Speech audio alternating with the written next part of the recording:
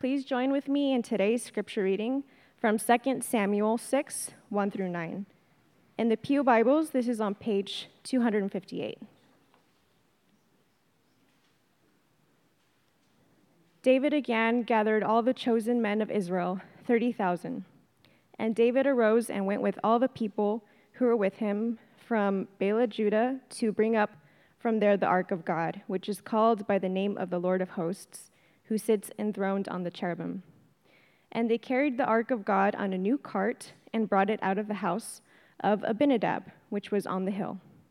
And Uzzah and Ahio, the sons of Abinadab, were driving the new cart with the ark of God, and Ahio went before the ark. And David and all the house of Israel were celebrating before the Lord with songs and lyres and harps and tambourines and castanets and cymbals. And when they came to the threshing floor of Nacon, Uzzah put out his hand to the ark of God and took hold of it. For the oxen stumbled. And the anger of the Lord was kindled against Uzzah, and God struck him down there because of his error. And he died there beside the ark of God. And David was angry because the Lord had broken out against Uzzah. And that place is called Perez Uzzah to this day. And David was afraid of the Lord that day, and he said, "How can the ark of the Lord come to me?" This is the word of the Lord.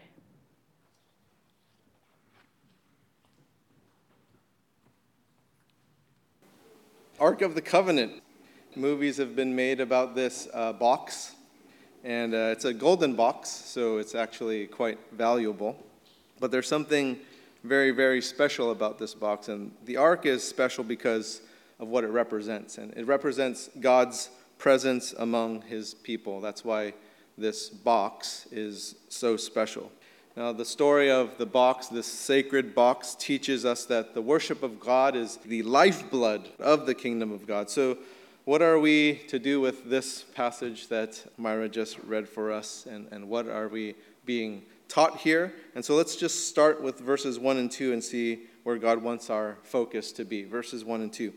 David again gathered all the chosen men of Israel, 30,000, and David rose and went with all the people who were with him from Baalah, Judah, to bring up from there the ark of God, which is called by the name of the Lord of hosts, who sits enthroned on the cherubim.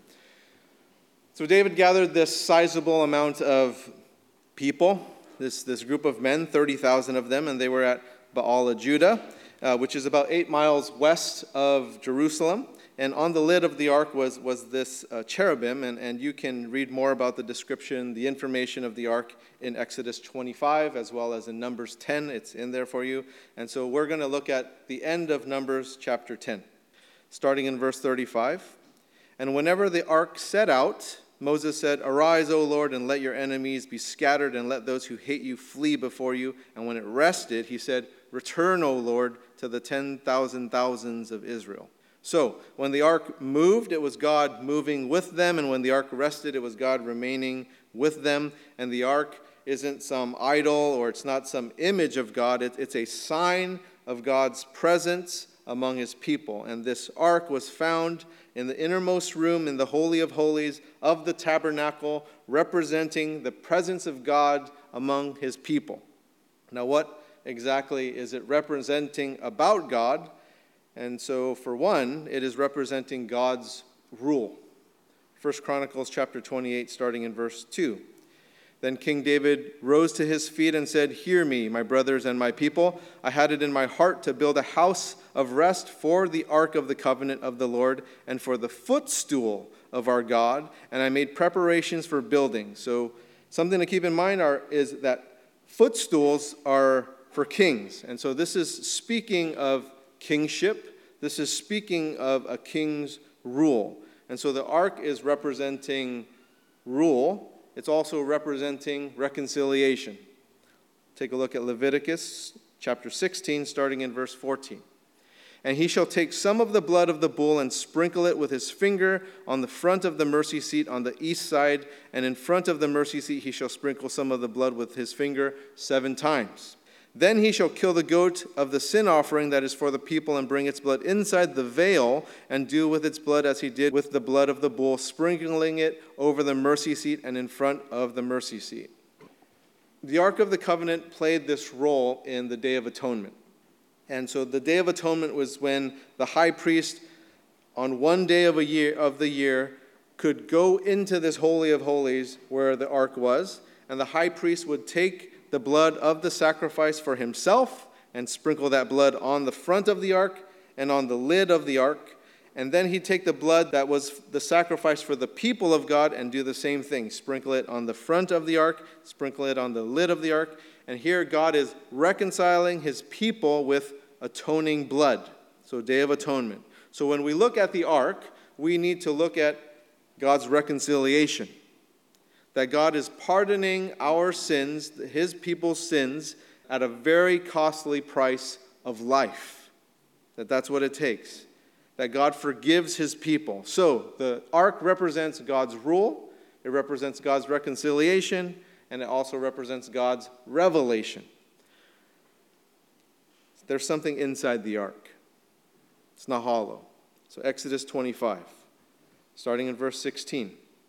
And you shall put into the Ark the testimony that I shall give you. You shall make a mercy seat of pure gold, 2 cubits and half shall be its length, and 1.5 cubits its breadth. And you shall make 2 cherubim of gold. Of hammered work shall you make them on the 2 ends of the mercy seat. Make 1 cherub on the one end and 1 cherub on the other end. Of one piece with the mercy seat shall you make the cherubim on its 2 ends. The cherubim shall spread out their wings above, overshadowing the mercy seat with their wings, their faces one to another. Toward the mercy seat shall their faces of the cherubim be. And you shall put the mercy seat on the top of the Ark, and in the Ark you shall put the testimony that I shall give you. So inside the Ark was the testimony, the 10 Commandments, the covenant law, the revealed will of God is inside the Ark. His word, his revelation. It's revealed in the Ark, right? So God's rule, God's reconciliation, God's revelation, that's what the Ark represents. And that God is among his people. And we see this representation of the Ark in the representation of Jesus Christ as prophet, priest, and king. So Jesus as prophet in declaring the word of God to us, just as the Ark of the Covenant was a revelation to the people of God with the word of God in it. Jesus as priest in his sacrifice on the cross through the sacrifice of his own blood to reconcile us to God.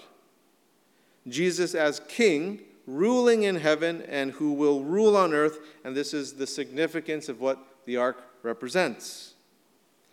Now, in the past couple of weeks, we looked at chapter 5, where David finally became king after many chapters, and he's finally king of all 12 tribes of Israel. And after chapter 5, what happened next? What happens right after the last 2 weeks that we talked about? Now, keep in mind, last week we also talked about how events aren't necessarily arranged chronologically in the narrative of 2 Samuel, but sometimes topically. So what does the author point out first after David is made king of Israel? And it's right here in chapter 6. The thing that the author points out first is the Ark of the Covenant.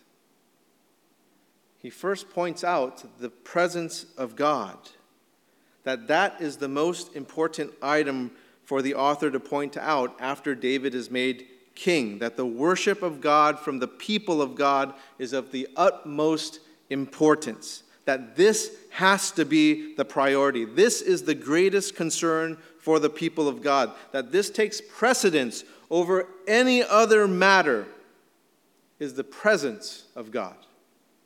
Not political alliances, not how government is run, not anything else. That the worship of God from his people is what is paramount, that there needs to be a focus on this. And this is where our focus needs to be for ourselves.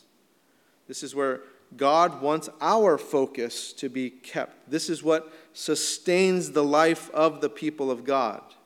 It wasn't the victories over the Jebusites in chapter 5. It wasn't the victory over the Philistines in chapter 5. You might defeat the Jebusites and the Philistines of your life.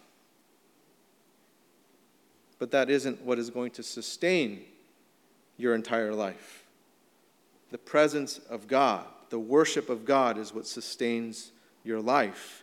And the priority of our life isn't just to get through the hardship that is right in front of us right now, because it just gets replaced by another one when you're done with the one in front of you, right? It's just ongoing for the rest of your life. I know, very encouraging message so far. But the priority is the presence of God in your life and the worship of God in our life. And that's the constant that sustains us through whatever hardships are going to come our way, because they are. Our church constantly goes through hardships. And you as individuals constantly go through hardships. Life is not pain-free. Life is not suffering-free. Life is not fear-free. And if you are living in a pain-free, suffering-free, fear-free state, I just encourage you to enjoy it while it lasts. Right? Just enjoy it. Good for you. I have to warn you that it's not always going to be that way. But what we can have through all of the junk of life is the presence of God. And to worship God even when life isn't what you think is the best that it can be. And this is one of the reasons why Sunday worship matters. This is why it's a priority to gather together, to worship together, to have this focused time where we pay attention to the presence of God with us.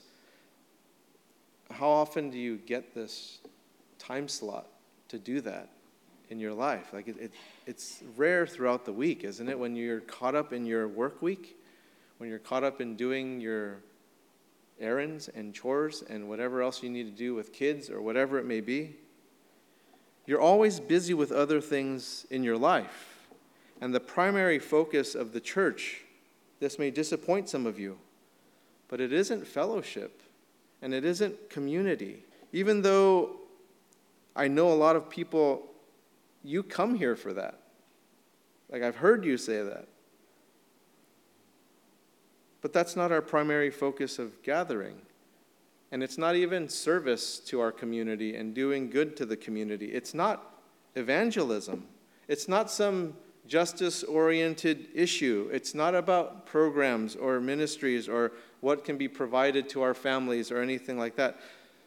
All of those are important elements to the church, but it's not primary.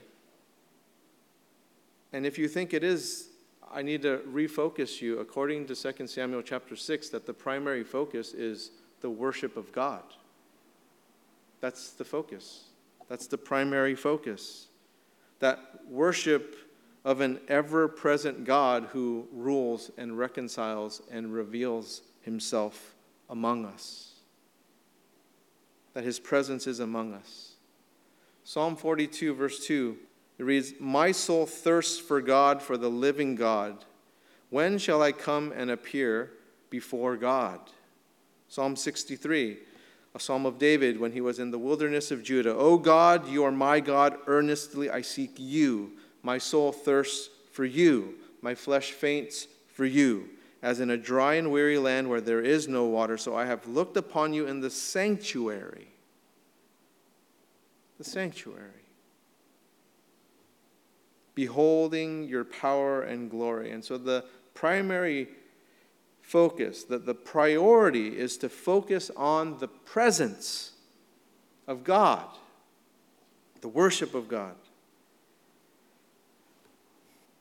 And it's not that I won't be preaching and teaching, right? But that's part of the Word of God and sharing those things. But to focus on the presence of God. Focus on that priority. Starting next week, for the next month, we're going to have this teaching series on the values of the church And if you don't know the values of our church, it's integrated scripture, whole life service, thriving diversity, spiritual family, and all in line with our vision of inviting people to follow Jesus and experiencing life with the Holy Spirit. Now, what I'm most excited about is worshiping God through this whole time. Because week after week, I'm working. And yes, I do get to experience the worship of God absolutely every Sunday. But I'm excited that I just can worship. And I don't have to have these other obligations, as the elders will be taking on some of those responsibilities. And I'll be doing other things at the church that I'm excited about too, that is not the priority, but important elements of the church. And one of those is I'll be serving in the children's ministry. I'm excited about that. They have me slotted for Ask Him Anything. So I'm really looking forward to that time. Like, kids have like the best questions. Like, my kids are my best teachers. They absolutely make me dig and research and read and all that stuff. But what I'm most excited about is that there will be Sundays when I just get to worship, and the other things about a Sunday aren't going to take as much of my bandwidth, that I can just be amongst everybody. The primary focus God wants us to keep is His presence and in our worship of Him. Let's carry on to verse 3. And they carried the ark of God on a new cart and brought it out of the house of Abinadab, which was on the hill, and Uzzah and Ahio, the sons of Abinadab, were driving the new cart with the ark of God. And Ahio went before the ark, and David and all the house of Israel were celebrating before the Lord with songs and lyres and harps and tambourines and castanets and cymbals. So like awesome praise band, right? It's a celebration. But then all of this just comes to a screeching halt. Like if you can just imagine like party, celebration, and then this happens. And when they came to the threshing floor of Nacon, Uzzah put out his hand to the ark of God and took hold of it, for the oxen stumbled. A very natural reaction, right? You're just reacting. And the anger of the Lord was kindled against Uzzah, and God struck him down there because of his error, and he died there beside the ark of God. What? Like, what? Come on. Like, why? Why did you put this there? Now I got to explain it, God. Like, what? Now, this does get you thinking about whether the Bible is true or not for some people, right? Some people are just like, what in the world? People can look at this and think like, this is why I can't believe the Bible. This is why, because of things like this. Like, this is absurd. Like, this is so strange. But I look at this a little bit differently. I look at this as to why I do believe the Bible. And the reason is this. Because who would ever record a story like this if the aim is to convert people to your faith or to share about the goodness of God? Why would you share a story like this? You would just leave it out. You only record a story like this because it happened and it's true. So you have to record it. So that it is true, then now we have to explain this, because this just doesn't seem to be a good selling point for God. Like, it's not. Like, this is terrible. This is terrible marketing. Right? To convince people of having faith in God, you want to present God in such a way that is attractive, that draws people to Him. And this isn't doing it. This is not the way to do it from a person's perspective. Now, if God was created by people, and who in their right mind would put a story like this in there? It's not a compelling story for converts to believe. So then what else can this story be except for the truth that it happened? Because there's no motive to convince people about your God by inventing a story like this. Verse 8, and David was angry because the Lord had broken out against Uzzah, and that place is called Perez Uzzah to this day. Now, in order to understand 2 Samuel 6, you need to go back to Numbers chapter 4. Because in Numbers 4 is where the Israelites are given these very detailed instructions on how to transport the entire tabernacle, where to take it down, how the priests were to cover the Ark of the Covenant, how the Ark was to be moved. Essentially, there are 3 rules in Numbers 4. No looky, no touchy, no pushy-pulley. Like those are the rules, right?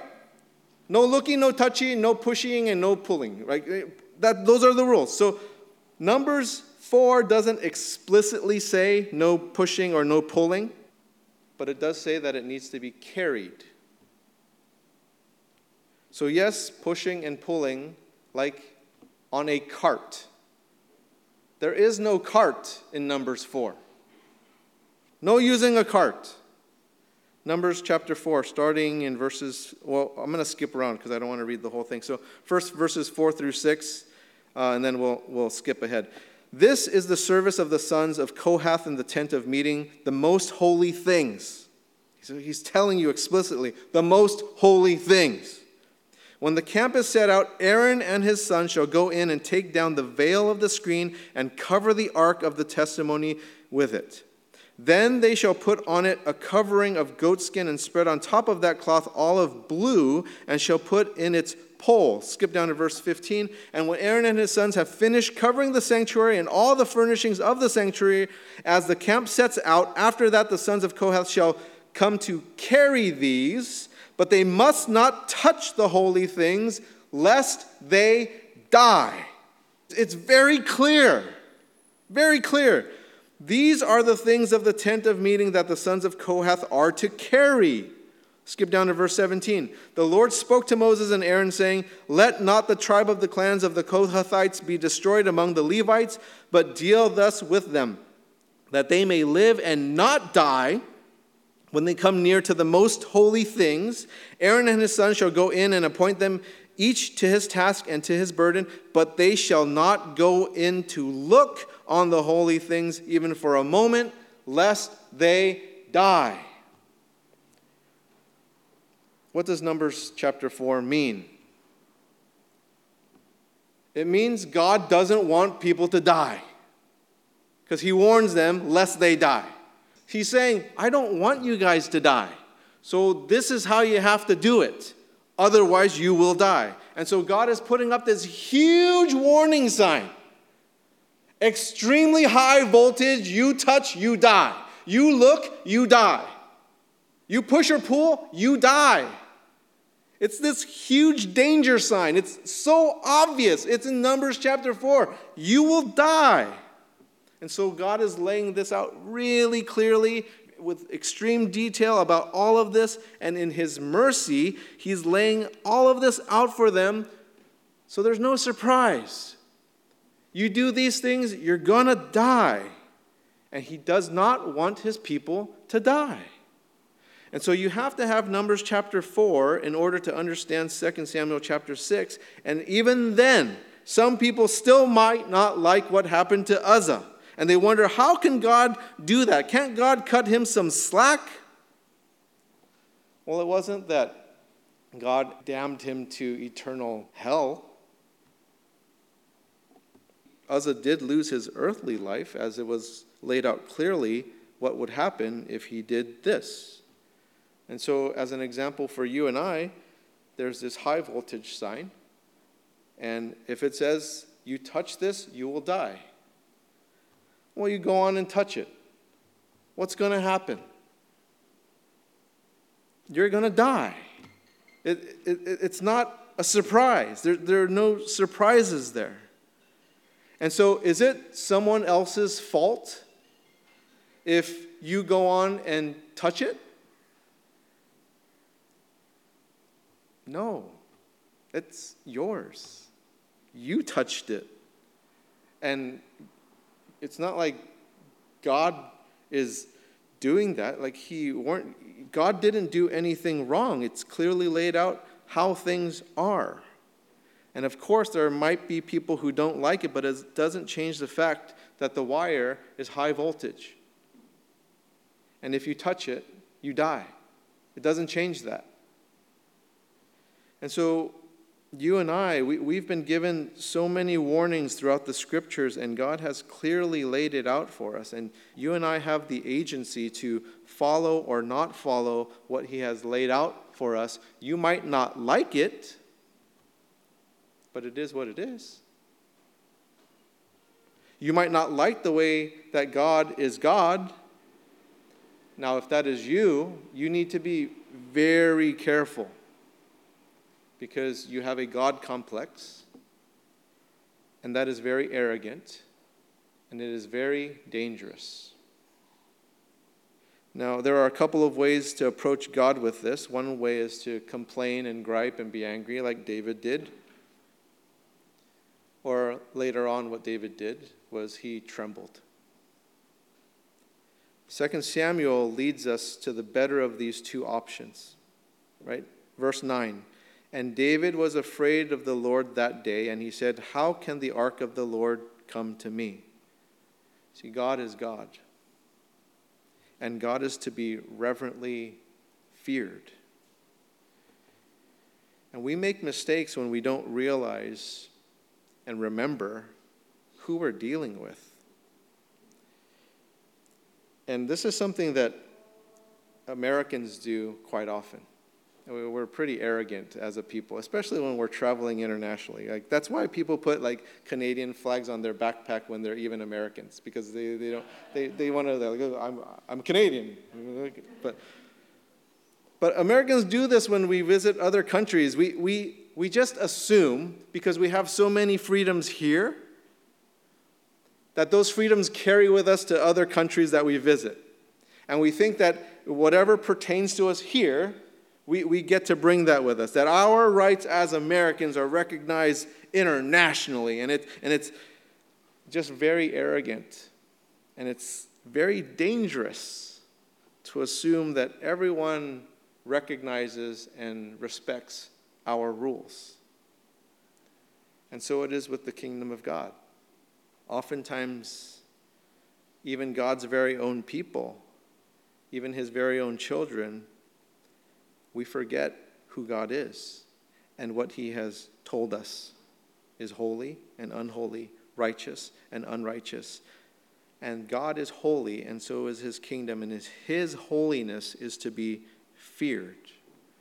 Now, you and I, we don't have to be terrified about God, but it is a good idea to have a healthy dose of fear about God, because God really means what he says.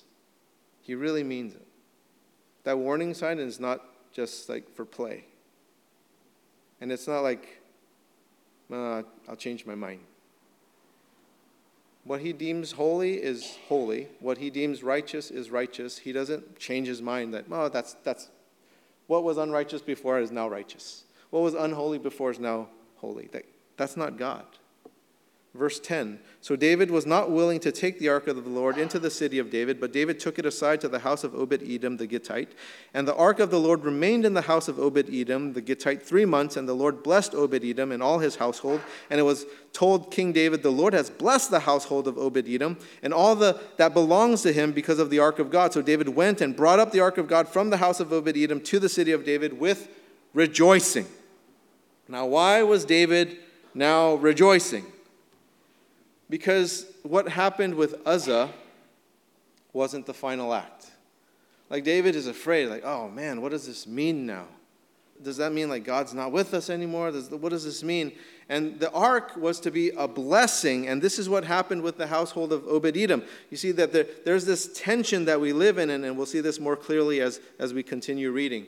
But let's go on, verses 13 through 15. And when those who bore the ark of God had gone 6 steps, he sacrificed an ox and a fattened animal, and David danced before the Lord with all his might, and David was wearing a linen ephod. So David and all the house of Israel brought up the ark of the Lord with shouting and with the sound of the horn. And I'm sure David and all of his leadership, they reread Numbers chapter 4. They're like, read it again. Read it again.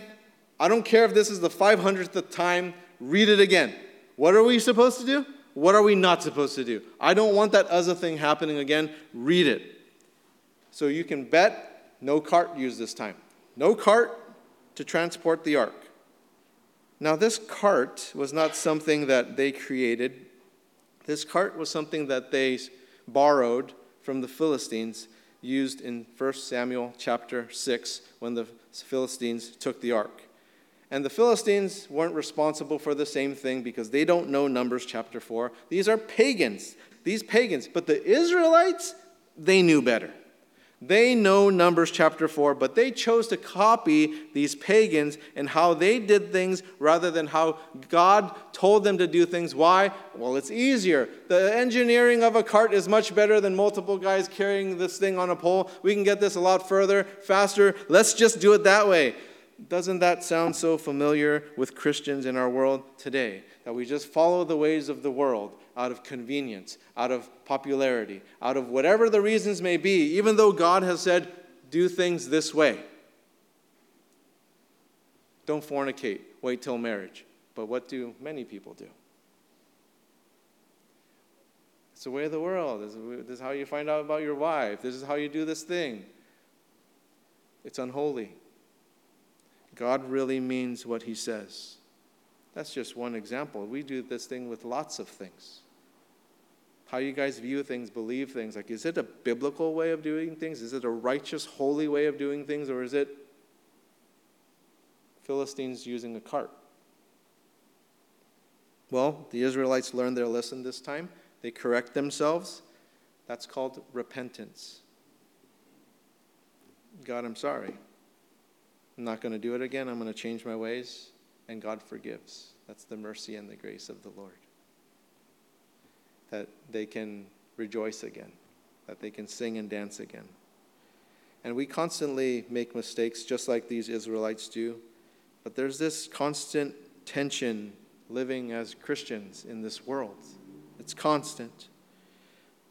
Verse 16, as the ark of the Lord came into the city of David, Michal, the daughter of Saul, looked out of the window and saw King David leaping and dancing before the Lord, and she despised him in his heart. And they brought in the ark of the Lord and set it in its place inside the tent that David had pitched for it. And David offered burnt offerings and peace offerings before the Lord. And when David had finished offering the burnt offerings and the peace offerings, he blessed the people in the name of the Lord of hosts and distributed among all the people, the whole multitude of Israel, both men and women, a cake of bread, a portion of meat, and a cake of raisins to each one. Then all the people departed, each to his house, and David returned to bless his household. But Michal, the daughter of Saul, came out to meet David and said, how the king of Israel honored himself today, uncovering himself today before the eyes of his servants, female servants, as one of the vulgar fellows shamelessly uncovers himself. And David said to Michal, it was before the Lord, who chose me above your father and above all his house, to appoint me as prince over Israel, the people of the Lord, and I will celebrate before the Lord.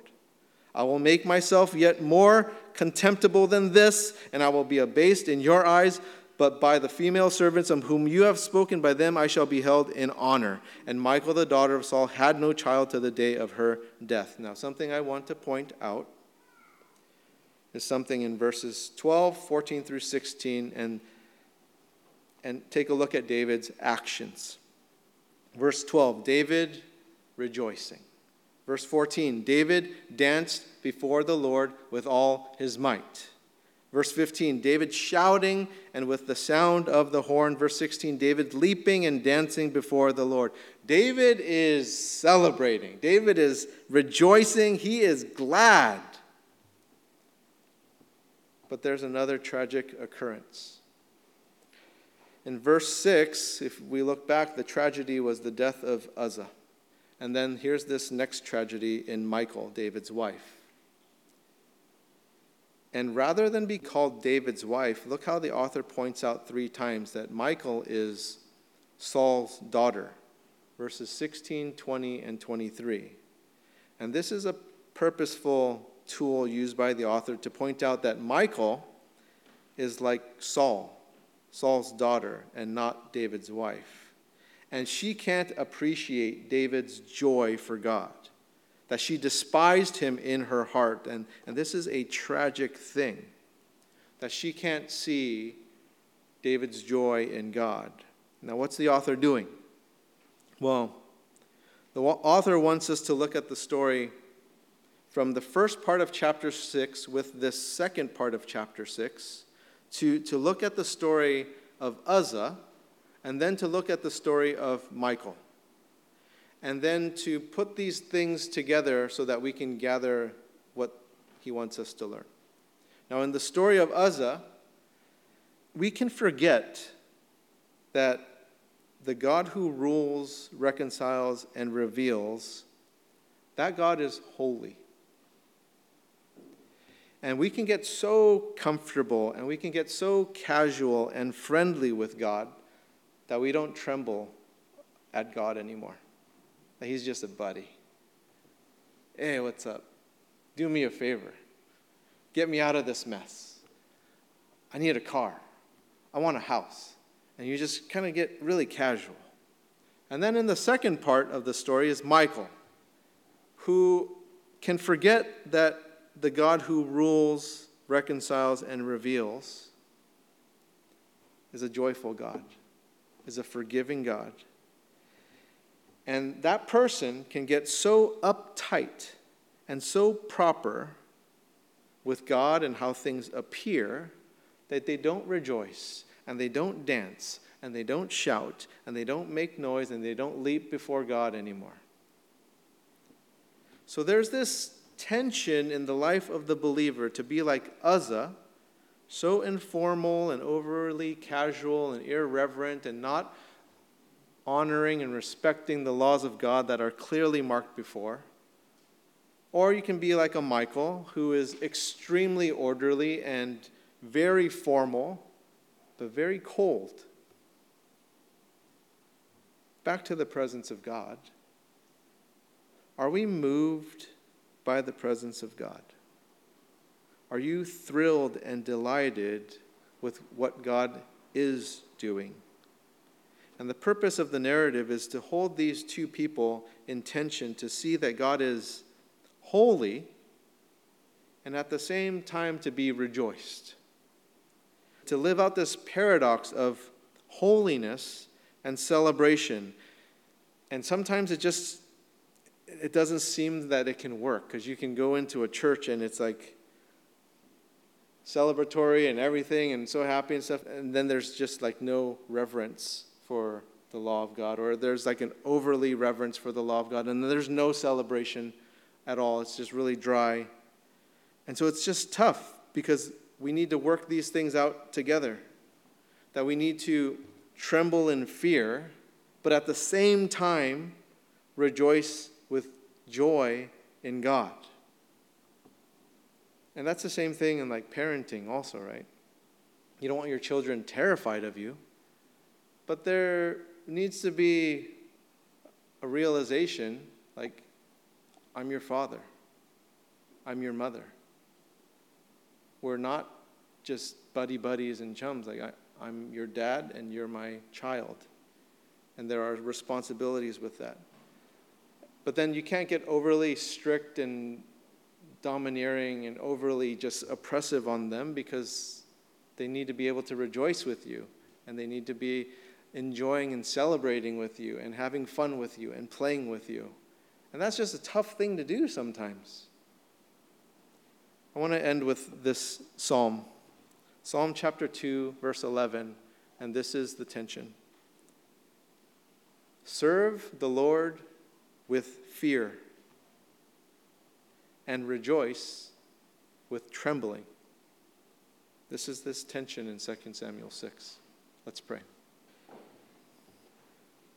Lord Jesus, we are very thankful for your revelation, for your word. You have given us so much that those in the Old Testament, those in David's day, do not have. They did not have the revelation of Jesus Christ in the flesh to die on the cross and to be raised from the grave on the third day, and to have this anticipation of you returning. Like they didn't have all of this, and we do. And sometimes, God, I need to apologize for this in terms of taking things just too casually with you and thinking you're just like a big brother, or just just not realizing your righteousness and your holiness. And then other times just not rejoicing and just being very cold and not celebrating.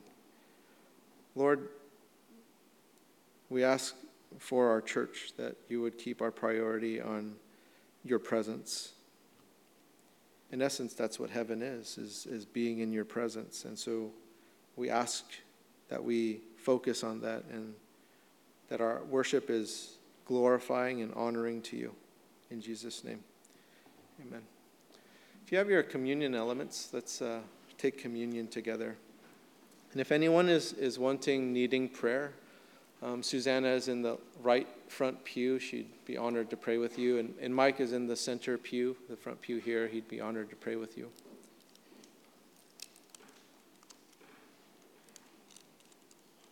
The people in David's time,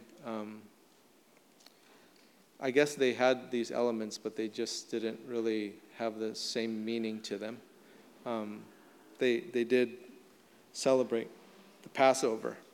So anytime after the Passover, these elements were actually present because this wafer is actually the centerpiece matzah within the sleeves that Jesus, when he took it and broke it, that's what it was. So they just didn't know what it meant until Jesus in the upper room at the Last Supper showed that to them, that this is me, broken for you. Take this in remembrance of me. Let's take this in remembrance of Christ.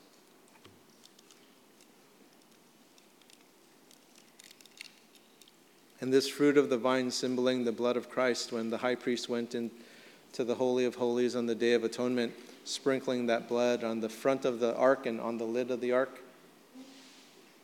They didn't know this about Christ, that his blood atoning us.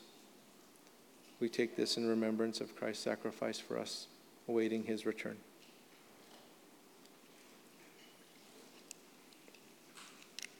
Jesus, thank you for these beautiful symbols to show us what you did for us and to have us remember. And we know, Lord, that your promises don't have an expiration date, and we're still waiting for your return 2,000 years later. But we know that you're good on your promises, and so we pray, Lord, for your equipping to keep focused on your presence with us. And we lift our worship up to you. In Jesus' name, amen.